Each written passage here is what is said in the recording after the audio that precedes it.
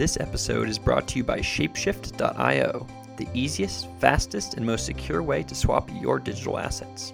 Don't run the risk of leaving your funds on a centralized exchange. Visit Shapeshift.io to get started today. Hello, everybody. Today's episode is an interview with Julie Penner, a director at Techstars Boulder, and I actually went through Techstars Boulder in 2015 with a music education company, Edify. And Julie and I, we talk a lot about human systems. It's the first real interview that I have on human systems, which are like mental models, lean, things like that. And for those of you who have listened to the show before, I've done a lot of concentration on blockchain, but blockchain and the software systems there and the macro philosophical future systems there, they're all systems, and so is what Julie and I talk about today, which are these kind of human systems. And there are kind of two key points that we talk about. The first is Julie talks about this loop between processes and leaders, where you make processes, and those processes kind of determine what the leaders are doing, and then the leaders create new processes. And I think that this loop that she talks about is very, very similar to this tech society loop that I kind of harp on, where tech influences society, society influences tech, and goes back and forth.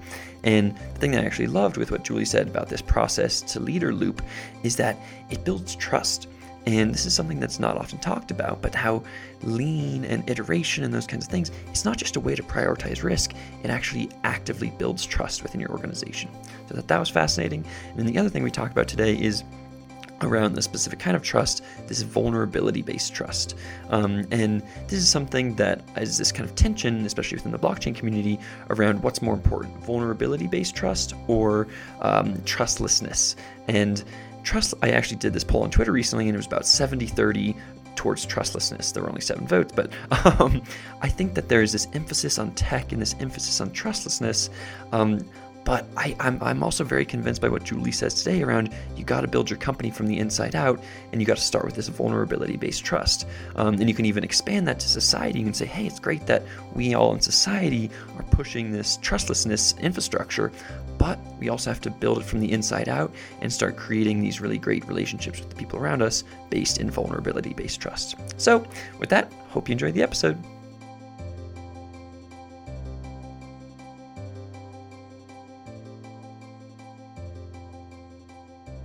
Hello everyone, my name is Reese Lindmark, and you're listening to another episode of Creating a Humanist Blockchain Future. And in this podcast, we take a systems thinking approach to doing good in the world. And so there are a couple different series that focus on different system scopes. And today we're focusing on Series B, human systems. So this is where we talk about lean and agile and mental models and communication. And we're essentially asking the question, how can you work, live, and communicate more effectively? And I'm very happy to introduce Julie Penner to the show today. Julie is the director at Techstars Boulder, which is actually a program that I went through, and is reading 100 books this year. So Julie, thanks for being on the show and welcome. Thanks, Reese. Thanks for having me. I'm really excited to chat. And Julie and I have been going back and forth with various book recommendations, and we just thought it made sense to kind of hop on the show. And I think that, to start off, before we dive into some of these specific things and specific frameworks that Julie's thinking about, first, Julie, kind of why are you reading 100 books this year? What made you do that, and kind of what books are you looking to read? I was thinking about the why here for me, because I don't think I have a clear moment when it came to me, other than I was experiencing a lot of people that I respected in the business community and the entrepreneurial community who have read very deeply and widely. And I felt very behind, right? Like, wow, I haven't read a lot of these books that people reference. I thought, well, I wonder if there's a way to catch up. And then in typical, my Strength Finder profile is input, right? That was a book I read this year. But in typical input style, I wanted more, the merrier. So I set kind of an audacious goal, and 100 seemed like, I don't know, an audacious number. Like 100 seems kind of lofty. So if I miss that goal and I read 80, then I'll have had an incredible year, and it seems like I can't miss. So I guess that's how I came up with I know. I wish there was a better story to it, but Well, actually, that's very aligned with why I started. I read a book a week, so only 52 books a year. But it's a very similar vibe where it's like, hey, you kind of look at a lot of these people that you respect in the world, and you're like, wow, they're reading a lot, and I'm kind of, and you kind of want to be there with them so that you have this great lattice of mental models and frameworks to kind of approach the world and address the world. So I think it's a similar kind of reasoning. How do you, though, Julie? How do you bucket the books that you're reading and the learning that you're doing? I love thinking about this bucket level. So how do you kind of bucket them and like categorize them? yeah, I would say that there's some thinking that I've been doing around lean and teams and leadership, and those were clear buckets for me at the beginning of the year because I felt like those were topics I wanted to read a lot about leadership. I wanted to read more about teams. I wanted to read more about lean, and so I made those choices very cognizantly. But there was also a lot of books that ended up on the list that I didn't think I was going to read or didn't easily fit in one of those lists because somebody recommended it. Somebody that I really respect said you should read this book. And I found over the year that a lot, not all, of those recommendations have been really worthwhile. So some of them don't fit cleanly in that bucket or any of those buckets. And that's okay. I think you need a lot of variety. I am pretty strictly nonfiction. And, I've also gotten a lot of upside out of learning how to read a lot of books. It's a skill, I think, and it's one that I'll carry forward even after the year ends. Yeah, that makes sense. And I feel like I've had a similar trajectory where you have these initial buckets in your mind that get you going, and then as you dive deeper at those, they kind of expand into the sub buckets, and other people are recommending things to you that you're like, this isn't quite a team book or a leadership book, but I want to read it anyway, so I'm going to do it. So thinking about, kind of diving then into, so you're reading all these books, and at a high level, we're thinking here, in the work that Julie does, is essentially helping kind of startup founders, make great businesses and make great teams to make great businesses. So Julie and I were talking before the show a little bit about this triangle that she's thinking about, that kind of she is a way to create great teams. So Julie, could you talk more about this triangle that you're envisioning? Yeah, I think one of the things that we have seen or in my reading, and I've seen it play out in the programs with startups, is they need a couple of ingredients, or they're the teams that move really quickly, or the ones that you love working with, or you see that are successful. They have a couple of things in common. One is they adopt some of the process, right? The lean, at whatever level makes sense for them for the size of company they are, they put some process in place. They put in retros, they put in stand-ups, they put in some strategy, and they get smarter about how to do that. And it grows, it becomes part of their foundation, and it grows with them as they grow their business. Mm-hmm. So that was one thing, but why did they choose to do that is another level deeper, I think. And it started getting into leadership, and if the leader doesn't buy into lean, it's not going to work. So it seemed like an important part of the puzzle to understand. And then it got more interesting as I started kind of reading about leaders and collaborative leaders, and then leaders who are secure or not secure, like if they're anxious or they're avoidant, right? Kinds of leaders. How does that impact their ability to create a safe space for their company to have a ton of creativity and to have their teams flourish and make the best decisions, right? And so how does that then relate back to lean, right? Where the team is really adopting the best way to work together, right? So they all seem very interconnected. And when one, like figuring out a piece of making one better made the other two pieces better as well. And that's just an idea that I'm keep thinking about, right? Like how lean, the process builds trust, but leaders also build trust, mm-hmm. and trust help teams flourish, right? Mm-hmm. So what are the things like that can help bring lean to companies, but also create better leaders because they can both make better teams. Got it. So is it, when you think about that triangle, one side of it is kind of the process level, lean level, prioritization, minimization of risk kind of stuff. And then the other side is the kind of the human level, the leader level, the secure leader level. Is the third part of that triangle kind of the output there, which is the high performing team? Or is that the correct triangle that you're talking about? Yeah, I'm not sure I know. I feel like it's an idea that I'm still playing with. I feel like I can tell stories. I'm in the level of thinking that I'm at. I can tell stories about why one works or what it looks like when it's right or when it's going poorly. But I can't tell you more about how the model works, like ins and outs. What I know, like great companies have this cycle figured out. Just like in lean, we do plan, do, check, adjust, right? They have great teams who are operating and are great learning organizations have figured out that plan, do, check, adjust cycle. I think teams that are healthy and learning organizations and where people are thriving, right, which is sort of different. Like lean doesn't assume that the people who are in the company are thriving and developing as part of being in that company. I think it could, but it feels like the next level of lean. And I think that's what I'm talking about, right?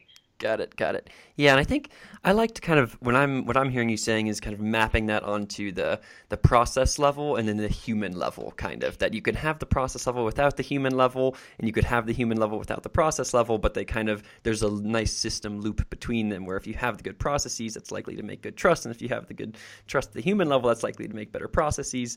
So I hear what you're saying there for sure, and I think the other thing that I liked hearing what you said, and this is kind of a thing, as one dives deeper into these various mental model books and learns about the various best practices, and as we stand on the shoulder of giants, you can kind of hear in other people's words the kind of frameworks that they're using. So there are kind of two that you use there that I just want to point out. The first is you were talking about secure or insecure leaders, and I'm reminded of the secure and insecure attachment. And then you briefly mentioned, hey, within insecure attachment, there are anxious insecure attachers, and then there are avoidant insecure attachers.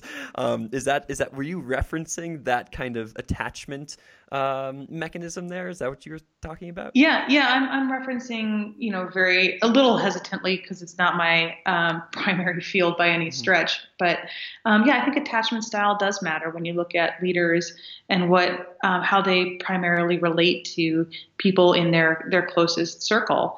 And we've seen it play out at the founder level many times, and being aware of your attachment style as a founder, and then addressing, then I can be aware of my co-founder's attachment style or styles.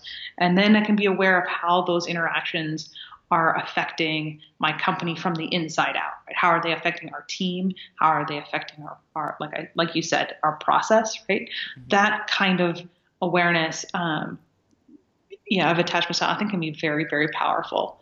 Yep. And something that honestly most founders that we talk to when they come into the program have never thought about.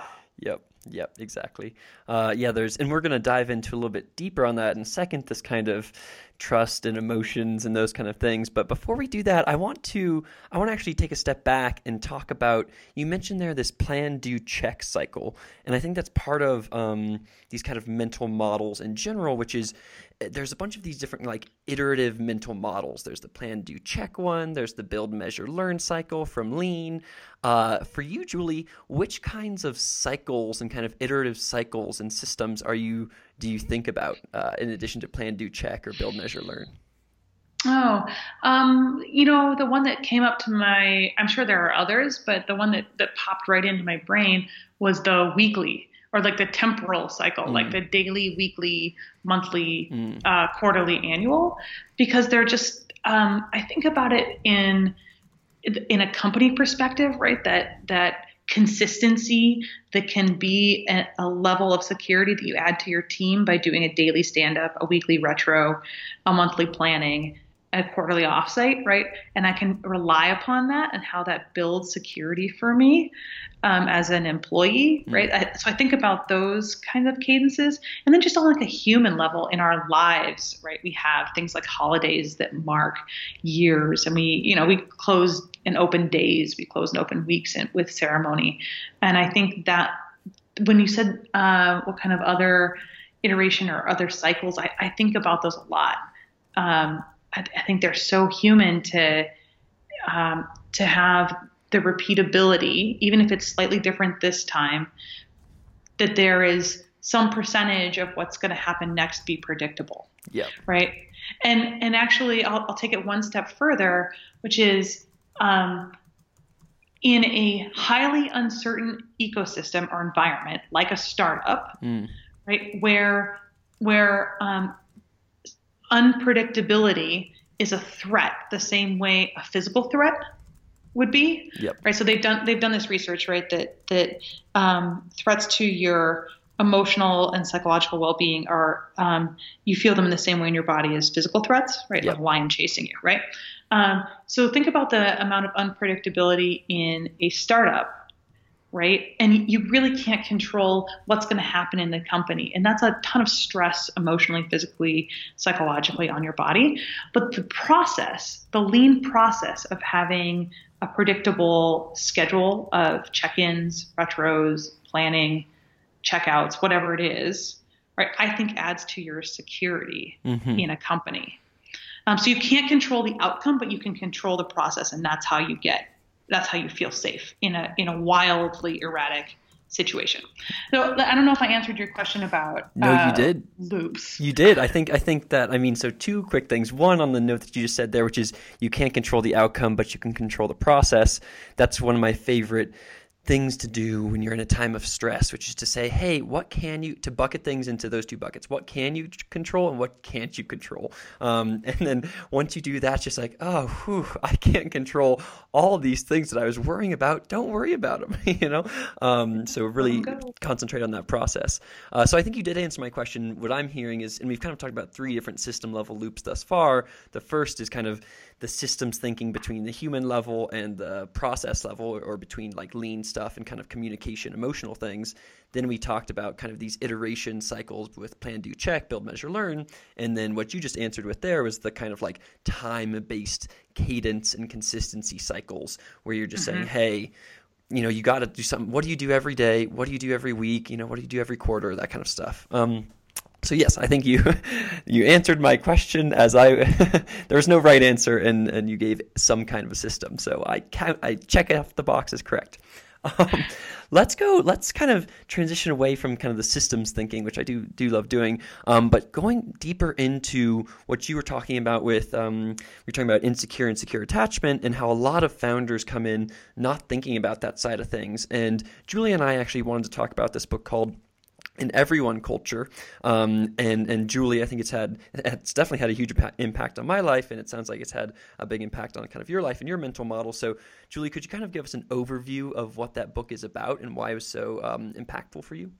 Yeah, I'll do my best, and I'm curious for yours too, because it's been a few months since I've read it. It was funny right when I was reading the book, I was giving a talk on a talk called "Doing More of the Right Things Faster." Right, it's adapted from Zach Neese, who's our VP of Education, and it's a great talk about getting more of the right things done. And I sort of touch on this leadership and teams level at the end, and a deliberately developmental culture, which I'll come back to. And one of the questions that I got was, are there any companies that are able to do this, right? This is sort of like, yeah, that sounds great, but nobody actually does all this, right? This feels like some pie in the sky, unobtainable. Can you give me an example of a company that can actually pull this off, right? Sort of the tone. And I said I have a couple of examples of companies that you wouldn't necessarily know because they're small. They've been through my program. They're still startups. But I didn't have a great answer at the time. But in reading In Everyone Culture, it talks about 3 companies that deliberately develop both at a personal and a professional level everyone in their company. And the way I see that is it doesn't matter who you are or what you're working on. And it doesn't matter who the founder is and what their background and what things they are working on. Where you come in is where they're going to start working on the personal and professional path for you. Mm. And by doing that, there's a synonymous there's an equality here, which is the way to grow my company is to grow my people. Mm. And that was the core belief that really stood out to me, that was similar to all three of these companies. That's not what you hear most companies saying, right? That's not how you hear most companies talk about people. They talk about extraction, or they talk about a tour of duty, or they talk about, or it's nothing, right? They're completely unaware of how their resource that is their human resource. But for these companies, and it gives a lot of very vibrant examples, the way forward for them as a company is through their people. By growing their people, they grow their company. And I was like, oh my God, this is the best explanation I have for what an intentional founder, and with a founding team around her or him, would want to build if they could build a company that everybody would want to work at, or that where maybe not everybody would want to do that work, but that if you were there, you could have a fulfilling, meaningful job where you grew and became a better person because of the work you're doing and because of the people that you're around. And those are the kinds of companies I want to build. I want to help founders build those companies. And so this was like, it felt, not a keystone exactly, but it felt like unlocking a piece of at least the words to talk about it, and a lot of very specific examples about how to do it. Yeah. I do, like you say, there's the kind of the big level about the feelings and the vibe, and then in that book they do give all these specific examples, which are great. The book, one of the three companies that they cover in the book is Bridgewater, which is this really big, I think it would be called a hedge fund, I'm pretty sure. Mm-hmm. And in that culture, they have some really intense things that are like, anybody can essentially be as honest with anybody else in the company as they want, where they say, hey, I think you did a really bad job or whatever. Then you can say that to the founder, and he actually kind of encourages it in some ways. When I think about the way to grow the company is to grow your people piece, in the book they talk about kind of the key concept there being frankness, essentially. Like, how frank are you within your company? From like 1 to 10, how frank are you on matters of importance? And if you're like a 3, that means there's all the stuff that you should be saying but aren't. And that's for them what they kind of emphasize is like, think about all those times where you're not saying things, all these processes that aren't changing, all these kind of feedback that's not happening, all the growth that's not happening. And if you don't have all that happening, then yeah, of course you might think that by focusing on the people and focusing on learning, focusing on growth, that you're actually it's not connected to business outcomes. But in fact, when you think from the business outcomes perspective, a key input to that is all the feedback and all the growth or whatever. So I think it's from this kind of compounding returns perspective is how I think about it. Yeah, I think you're square on, right? And we've seen other authors that are tackling this this idea of frankness, right? The one that comes to mind the most is radical candor. Yep. She talks about, I think it's Kim Scott, talks about the importance of having candor, and she calls. I'll talk about this for a second. The thing that blew me away about the organizations in everyone culture, and I think is really important to know, is that it's not, people are frank, but it's for the right reasons, right? It's so that I will be honest with you about the thing that I think you can do better because I want you to be better. Mm-hmm. And that's the piece that if you, and I'll use another author. It's from, I'm going to blank on his name. See, I need the books in front of me. That's all good. Which book are you talking about? Parker Palmer. Oh. He talks about if you really love someone, and you really care about them, you'll tell them the thing that they need to hear, Mm. even if they might be mad at you for saying it, right? Or they like you're willing to take on whatever the consequences or of their reaction might be Mm-hmm. because you love them enough to make them better. Yep.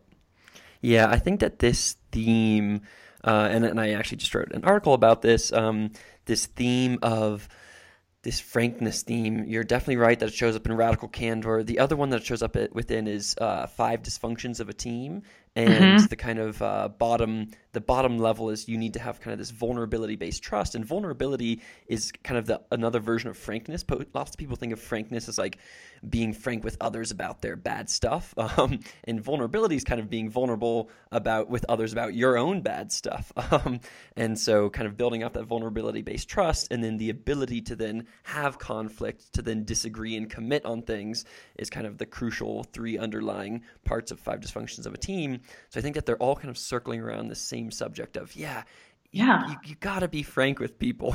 And if you're not frank with people, then it's then there's all the stuff that you're hiding, and people then later learn about it, and it's all sad. I completely, those are some great books. I think that have been really helpful to me around better conversations. And I think, and now that I'm thinking about it, there has been a bucket that I kind of unintentionally chose of books this year that were about conversations, right? I can think of other books that I read, like Never Split the Difference, or Crucial Conversations. Mm-hmm. Or there have been a couple others that some of them just have. What I wanted was to ask better questions. Mm. Really, that was the goal of reading those books. Like part of frankness, like I think you can be frank, but in a way that asks a Socratic question. Mm-hmm. I love the Socratic style. I think I've been influenced by people who have taught me a lot through the Socratic style. Mm-hmm. And it's just such a more inviting way to coach and to help others grow, in my opinion. Yep. And that's all kind of part of this like implementation side here, where you say, okay, your goal is to be frank with people. How can you, being frank is scary, conflicting with people is scary. How do you do it in such a way that that is respectful to the other person and all those kinds of things? This episode is brought to you by Shapeshift.io, the world's leading trustless digital asset exchange.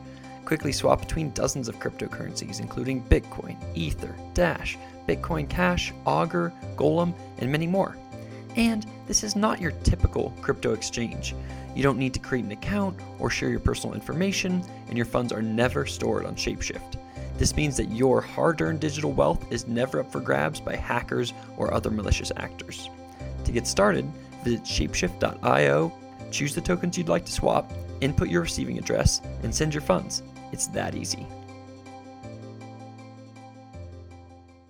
I guess, so Julie, if, for founders that are listening to this right now, how would you recommend, for them, if they're like, okay, I want to have a more kind of frank, honest culture, what are some things that you would recommend them do to kind of check in or to kind of implement within their company to make sure that they have that kind of atmosphere? So I like starting small, and I don't think you have to boil the ocean from the very beginning, because I think you're right. If you're not used to that kind of that frankness, that it can be like, oh, I can't flip the switch and go all frank all the time. My relationships blow up. And I think I feel that risk. There are 2 things that I think help, and that you will be familiar because you've been through the program. One is a red, yellow, green check-in. Mm-hmm. So we try to do it daily. We try to do one for home and one for work. So, red is I'm here, but I'm not here, or there's something going on in my life that is totally taking my attention. Green is I'm all good. I'm completely here. Green means go. I'm good. Yellow is somewhere in the middle, right? And you can really choose any color you want in there, if you want lime green or you want orange or whatever. But we'll do a check-in around the horn at the very beginning of the day, or with the people you work most closely with. And you do one for home and one for work. so that if my business partner, if his 2-year-old infant kept him up all night and he got 3 hours of sleep, I know when he checks in, orange because he didn't sleep at all, like it's not about me, and I have more context. Mm-hmm. It builds some trust. It's to use Brene Brown's language, it's a marble in the trust jar, right? Mm-hmm. It's just and you add that context to that person each time. So that's like a little thing to do. And the great thing about a check-in is that you can reveal as much or as little as you'd like. Mm-hmm. And so whatever you feel like the safety bar is, and I feel like as you gain trust over time with your team, you can share more. Yep. One quick other note on that before we go to the second thing is that, I think that's another crucial thing that a lot of these frameworks talk about is just like, if you're the leader, if you're the founder here, for you to be someone who actively kind of pushes that vulnerability scale, that trust scale, that lean-in scale, where you're like, hey, it might be awkward to tell these people that I actually just broke up with, my boyfriend or girlfriend or whatever last night, but like to lean into those kinds of things, or to say, hey, I'm feeling kind of weak because, we're trying to raise this round of funding and it's really hard. Those are things that you kind of don't want to say naturally because you are told like you need to be a strong leader or whatever. It's like, in fact, the opposite is true. Couldn't agree more that like the secure leader is one that's willing to lead when it comes to vulnerability, they're willing to lead. They're willing to be the first one. Yeah. Cool. Okay, so what's your second one that founders can do? The other one that I also think you'll be obviously familiar, and anybody who's been around much lean is a retro, right? We retro all the time. I retroed today.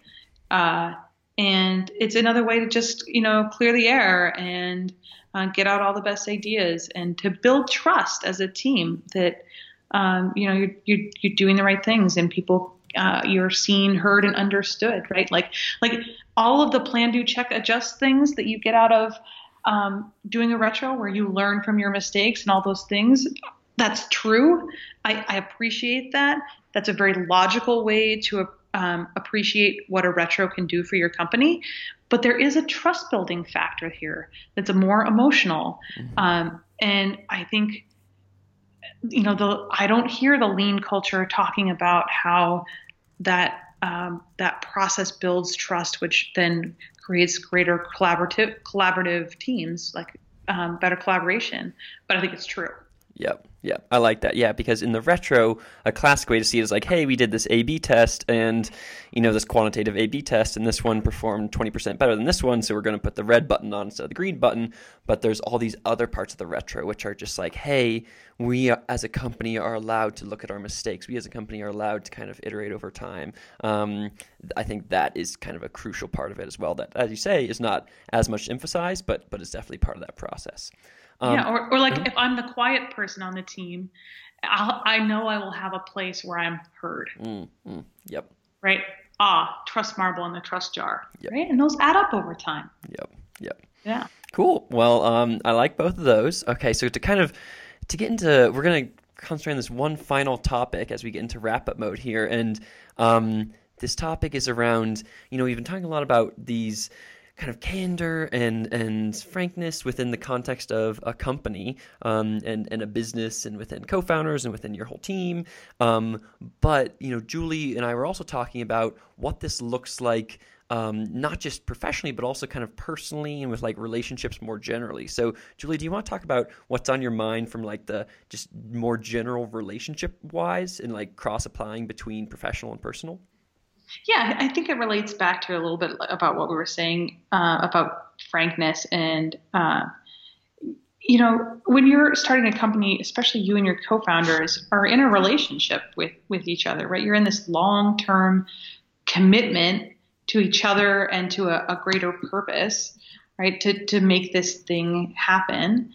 And I found, and I got kind of clued in from one of my coworkers again on the comparability of a lot of the research around dating and marriage relationships, romantic relationships, and how some of the learnings from the science about how we relate to each other can be applicable to co-founders, because they are such an important and meaningful and sometimes intense relationship in your life, right? This I think a lot about. I think a lot of founders would feel like the product or the company that they're bringing into the world is a little bit like their kid. This thing that they're making, it's their work, and it feels, when you're a founder, to me, it feels different than when you're working for someone else.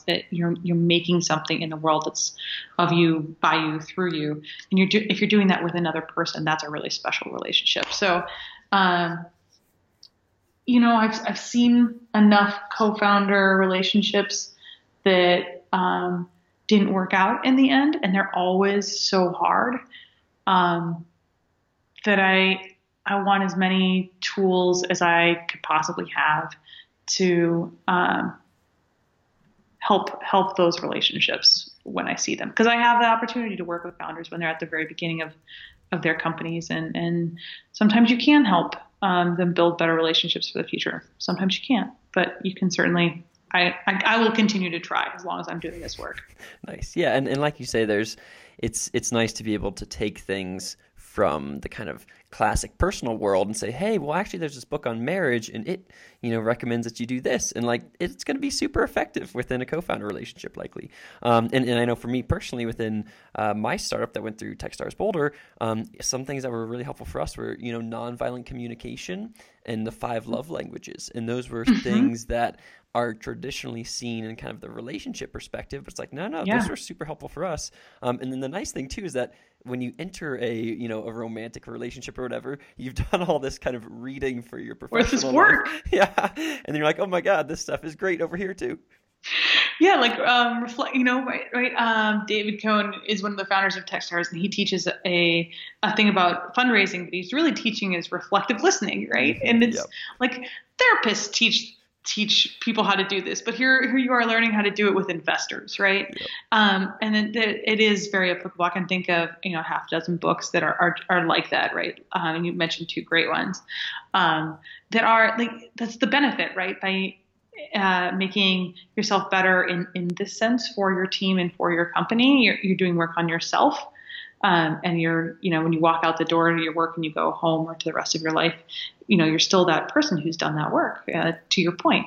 And I think when we talk about, so one of the things that we're most passionate about, and I think that has changed for us in the last year, and it's taken us really 6 months to get the words around, the right words to describe, is building companies from the inside out. And this is what we mean, right? Like, if you're going to do the work on yourself, it's going to have an impact on who you are as your work, and that your work will have an impact on your founding team, and that founding team will have an impact on your company, which will have an impact then hopefully on your community. Yep. Right. But it all goes back to the beginning, which is doing the work on yourself. And I think as an investor, that absolutely gets me up in the morning. I'm excited to work at the business level with companies and help them build their businesses, but I'm just as excited to work with founders on who they are for this reason. Boom. Well, with that, thank you so much for being on the show, Julie. It's I feel like we could have talked, all day about lean stuff, but I think that it gets more weight than stuff like we talked about on the people, emotional communication, human side. And so, yeah, building companies from the inside out seems like the way to do things. By the way, if you're a company, I know that Techstars Boulder, their deadline is over, but if you want to get these learnings from Julie going forward in the future, both these learnings and the learnings that she's had from mentoring hundreds of companies do this stuff, I totally recommend it, the program. Oh, Reese, I have to ask, since I have you, like, what's been an amazing book that you've read recently? Like, you read one a week. What's the last one that really stands out to you? Well, yeah, I mean, so for me, it's actually a book that you recommended called, you and Zach Neese recommended, called Spiral Dynamics. And Spiral Dynamics is a book about, is a book similar to this other book called Reinventing Organizations. And Spiral Dynamics was written in like 1995, I think, or 1997. And it's essentially conceptualizing of humanity over time and how we think about ourselves and what kind of our value sets are at a given point in time and what kind of how we make decisions and things like that. And so by essentially looking at humanity over the course of time, we can see kind of how we're changing in a macro sense. And the key thing for me, especially as I work more in the blockchain realm, is this concept of, it's this idea called teal, not like Peter Thiel, but the color teal, where if you think about a company, in the past we've thought of a company as like more of a machine or more of like a family, kind of culture driven, but now you can kind of think of companies as kind of bottom up, peer to peer, like organisms. So that kind of thinking has really kind of driven me with where I'm at these days is, hey, let us, where we're at with our like own human evolution is getting to the point where we think of ourselves as an organism. And that's a very powerful frame of mind and has these various good properties, emergent properties to it that we can do going forward. Very cool. It's a great book.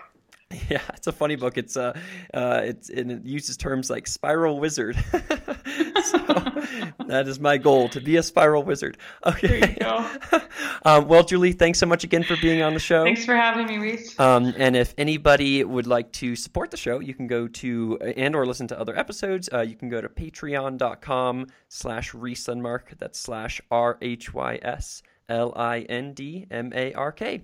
Thanks so much, everybody, and goodbye.